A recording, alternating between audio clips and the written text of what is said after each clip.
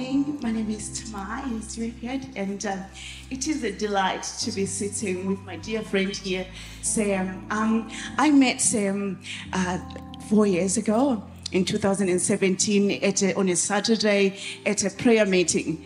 Now, Sam is one of those people, the worshippers who when they get into a room, they try to find a secluded place so that they can just give God adoration and just worship. And I was in this meeting and I was watching Sam, and tears were flowing down her face, and she was just adoring God. And after the service, I intentionally went to Sam to say hello. I really wanted to connect with her, and we had a chat. And to my surprise, when I left this prayer meeting, I went to my office and I thought I was just going to pick something from my office, and the executive director for the center was there, and I find myself having a persuasive conversation with him for an exemption to hire Sam to come and work for the center. To cut the story short, on a Monday morning, I was writing this exemption to HR, and Sam, within 2 weeks, Sam came and was working alongside me at the ANU. It's just amazing what God can do, and what when we just there. And now we're going to be talking here with Sam. So when she worked at the university for 6 months, I just felt in that 6 months there was this fellowship which was forged in the spiritual realm, where Sam and I sat and we will pray and we will laugh and we will eat chips and we will cry, laugh, and we will sing again. And I believe that in the 4 years that I've known Sam, it was all leading to this dialogue that we're going to have here about healing the country. Sam, welcome. Good morning, Tamai. Thank you so much for your lovely welcome, and to everyone that's been so welcoming to me today. I just feel really privileged, and thank you for your kind words. As a representative of my people today, I don't speak on behalf of everybody, because my ideas and my words aren't necessarily everyone's, but I do have the opportunity and privilege to advocate in my roles at work and in my life. So today is really just a privilege to actually be with you all and just share a bit about myself and my culture. I'm a proud Murray woman from the Cape. As you can see, I'm dressed head to toe in all the winter woolies, because I was born in the tropics and the cold just doesn't agree with me. So as you can see, there's layers and layers upon layers. And yeah, I just really thank everyone for the wonderful warm welcome this morning. We're going to jump into it. Now we're celebrating the NAIDOC week, and when we were just talking on the phone, you were trying to explain to me, because I thought the NAIDOC week was a week of mourning, and you say to me, no, we no longer do it that way now. It's a week of celebration. Can you explain to me, because mourning and celebration, they don't kind of go well together. So I think one of the most significant moves in our community is that there was a time, and we still acknowledge grief and mourning and the loss that we've experienced, but in the historical context and of NAIDOC week, we initially recognised a day of observance for mourning, and it used to be held the Sunday before Australia Day. But there's been a shift, and there was a shift, and we decided that we no longer wanted to just grieve, but we actually wanted to celebrate our community and to celebrate who we are as a community and all that we offer to the community as the First Australians. And so the day was moved from the beginning of the year to July, and it's now transitioned from just one day to a whole week, where we take the opportunity to share and look after each other and celebrate our culture, but also connect with our wider community as well. And it's actually really exciting to be able to acknowledge all the achievements we are a part of in our community. And I had the privilege of actually being at our NAIDOC Awards last night to represent my department there, where we actually acknowledged or sponsored the award for the Young ACT Youth Award of the Year. So it's quite amazing to be actually have that opportunity for the recognition of our people as well.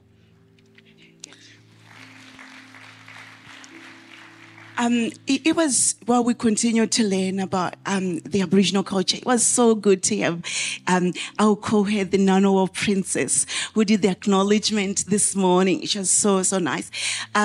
Now, when we continue to learn about Aboriginal culture, now I've heard that the Aboriginal people are so connected to the land, and the acknowledgement means so much to you, and you're so connected to the land that when the land hurts, your very bodies, they actually hurt. Could you explain that to us, how that works? Yeah, it would take a bit more than a 5-minute conversation to explain, I think, the complexities of our connection to the land. But in short,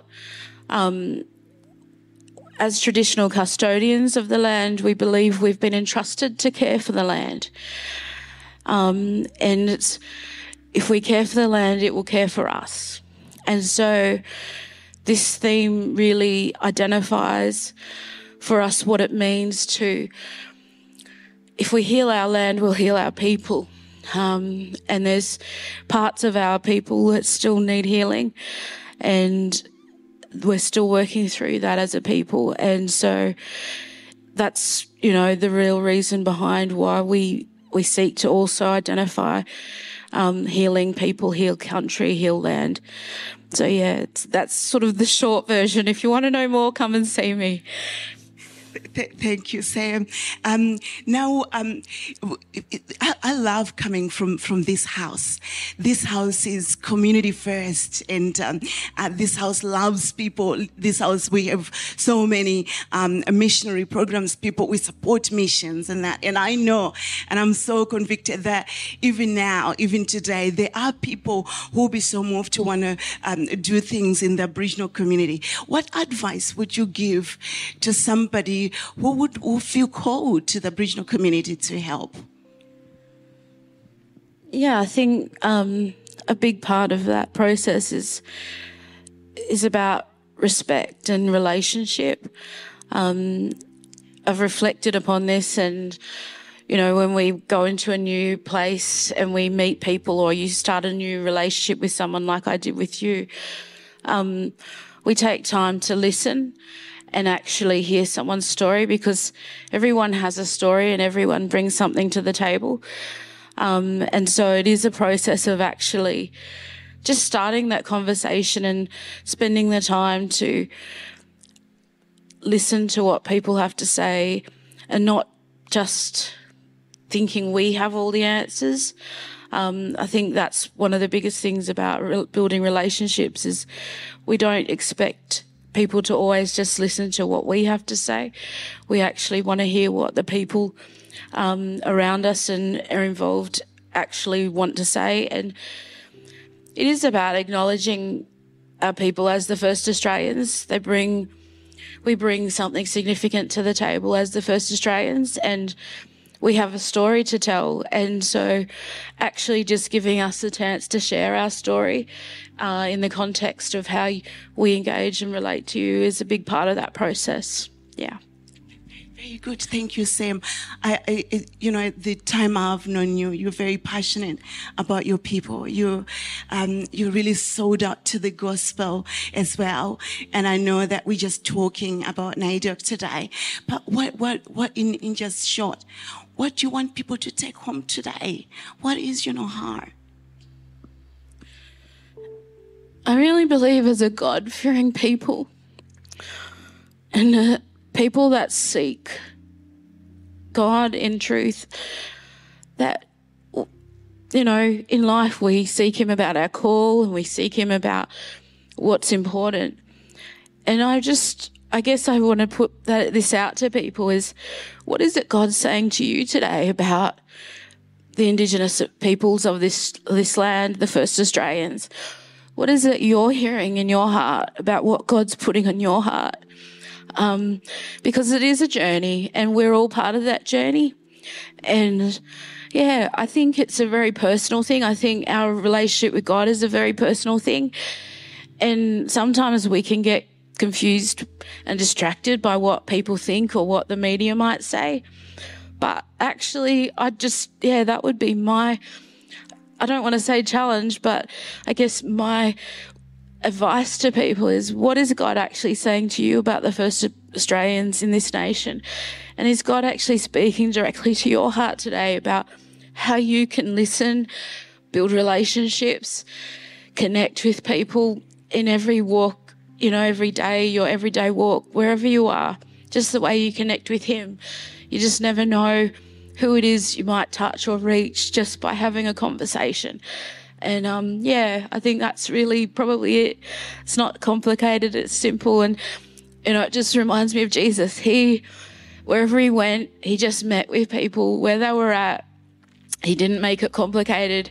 He just had a conversation and they listened and they responded. So, yeah, just whatever you feel moved to do in your heart, I think that would be awesome.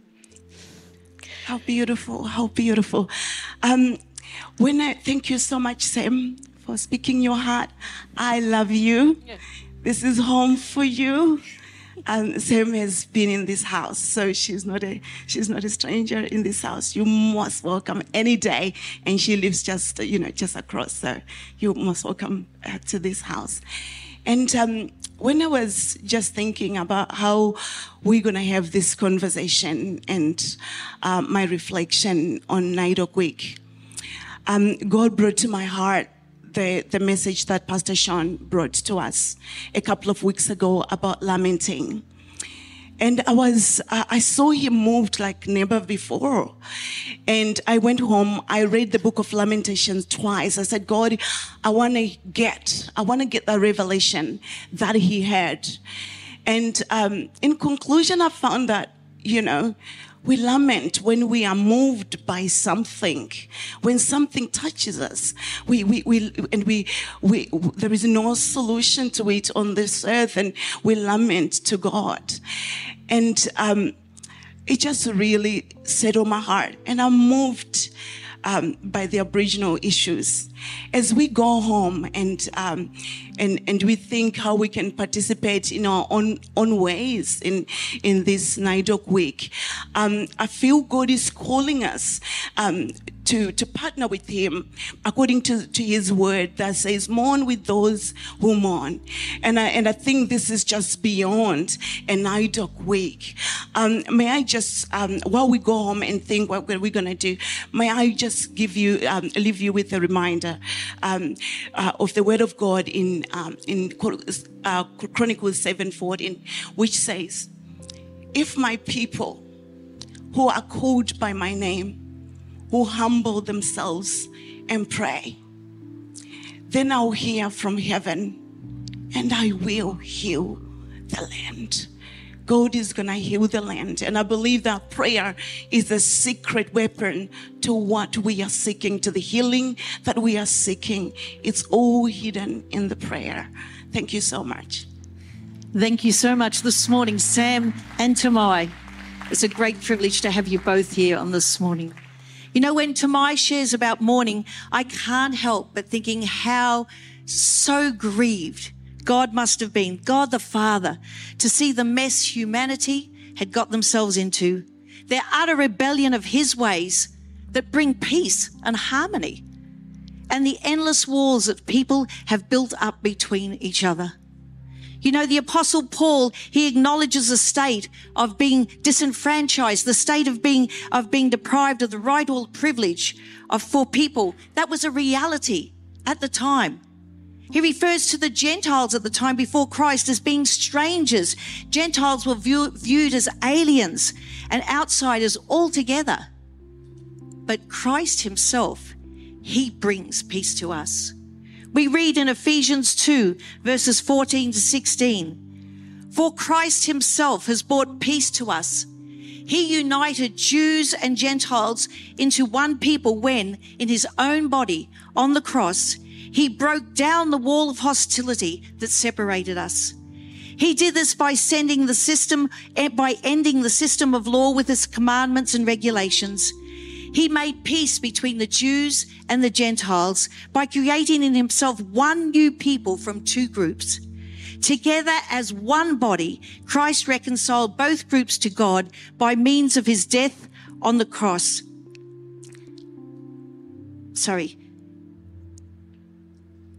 And our hostility towards each other was put to death. And whilst we do need legislation in our fallen, broken world, it will not achieve reconciliation, no matter how noble the intent. The only law that heals is God's royal law of love.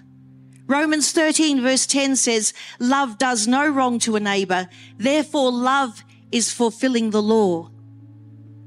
On the cross, Jesus broke down the walls of hostility, and we need to be careful that we don't build them back up again. Ephesians 2 verse 15 says, for Christ himself has brought peace to us. He united Jews and Gentiles into one people when in his own body on the cross, he broke down the wall of hostility that separated us. And you know, the cross should bring us back to our senses, back to the place of love where reconciliation and healing can take place. On the day of Jesus Christ's crucifixion, the barriers between people were demolished, as was the barrier between God and humanity. At the cross, we were made one people. This does not mean we lose our heritage or our ethnic identity. If we identify with Christ, we must identify with others who identify with him. Through what Jesus accomplished on the cross, our only means of reconciliation and redemption, we are brought near to each other and to God. And I love it that on the cross, Jesus made sure the door to entering into relationship to him could never be closed again. When those nails went into his hands, those nails nailed that door open. Nothing will ever, no matter what you do, nothing will ever stop you from having a relationship with Jesus Christ. And as with all broken relationships, healing and forgiveness begins by saying you are sorry. Sorry to God and sorry to each other. Reconciliation is a matter of the heart. My question to you today is, are you willing to be reconciled to God in a relationship with him? No matter what has happened in your life, God's peace and healing can be a reality in your life when you ask him to come into your heart. The great news is Jesus isn't dead. We talk about him on the cross and what he accomplished, but he didn't stay dead. He is not dead. On the third day, God raised him from the dead, and we can have an opportunity to have a living and vital relationship with a living Savior. If we want true healing for our land and for our nation, then it starts with us having true healing in our hearts, receiving God's love and allowing his love to overflow and work through us to every facet of our lives and to others.